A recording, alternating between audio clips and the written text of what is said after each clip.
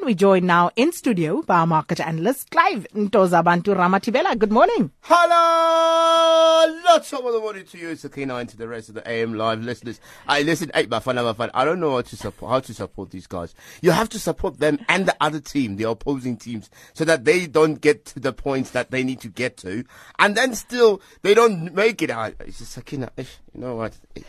The less said about Bafana, the better, actually. And people are going on here telling us stories about Bafana I don't want to know.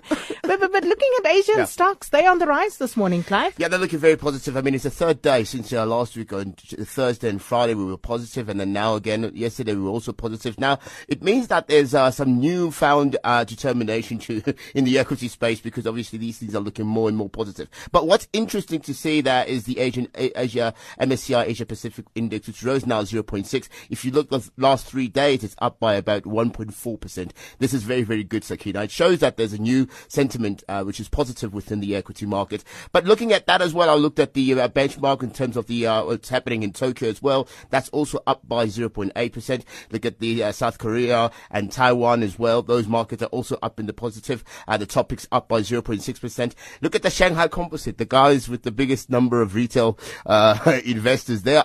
They fell today by 0.4%. But I think that will pick up after the results come out later on about the Chinese export numbers. So I think that will pick up again. But what's interesting is to see there's a company called POSCO, not PADCO, POSCO, in South Korea. So it's the largest steel maker there. And they've been dumping also steel in the Eurozone.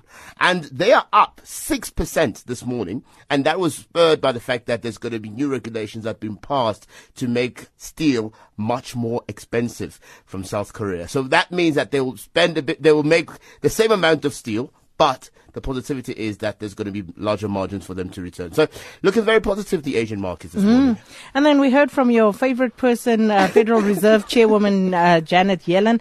That speech boosted global stocks somewhat? I don't know if she's still my favorite person. You know, she, you know, I used to love her, and these days she's become very grumpy. Have you seen her? When she appears there, and she looks with the red cheeks there, and her nice golden grey hair, and I'm like, wow, man, this woman used to be so nice and spunky. Now I don't know anymore. Anyway, it says it comes with the jobs. It's the perks of the job. But Yellen did say yesterday, and early hours of this morning, to be more exact, that we must expect those interest rates to rise. So that could happen in July. And what that has done is obviously what asset managers do is that they price that into their portfolios. And so what you're seeing now, even with the Asian markets and some of the other emerging markets, you can see the guys have already priced that risk into their portfolios. And so that's why they look more positive, and they seem to be edging up into the kind of lines or numbers that we expect. But this does make stocks very expensive. So we must be very careful when we do purchase these, especially on the global market. The odds are the rate hike in July is proposed at 22% of the futures on the market. So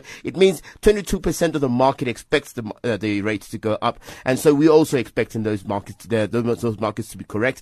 But what will happen after the rate? And that's what's important. I reckon after that, you might see the dollar strengthen, which might create a little bit of a problem with this little excitement we've had with the rand actually looking very strong below 50. I heard you earlier on celebrating. It's not time to say halala. Let's wait. Let's wait for the interest rates from the US first, and then we can celebrate after that. You just know how to kill a party, don't you? And then I thought you would find this one interesting. You will like this story. Yeah. Saudi Arabia is to reduce public sector wages in post-oil plan. So what are they hoping to achieve through this? Okay, now, let's start first with what this really actually means.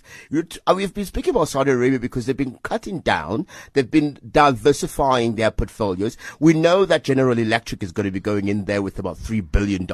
We know General Motors is also looking to create new plants there.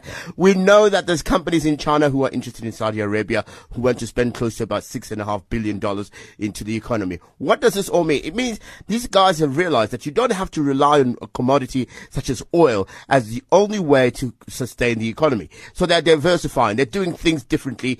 And Mr. Deputy Crown Prince, His Majesty, I think it's supposed to be, His Majesty, His Honorable Mohammed bin Salam, said that this is a critical time in the Saudis' life, and they're going to make sure that their public sector services, or rather the employees, take responsibility of the transformation and they actually cut down on their salaries. It's a little sacrifice that will go a long way into transforming the economy.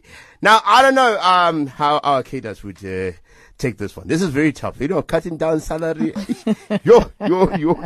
Ain't happening. No, not happening. No. Not in the public sector.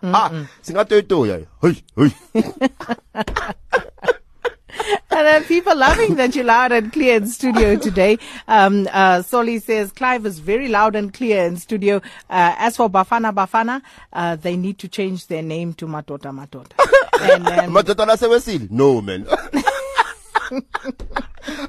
And many more messages about poor Bafana. As I said, the less said about them, the better at this point. And that was our market analyst, Clive Ramathibela. Sakina Kamwendo on SAfm.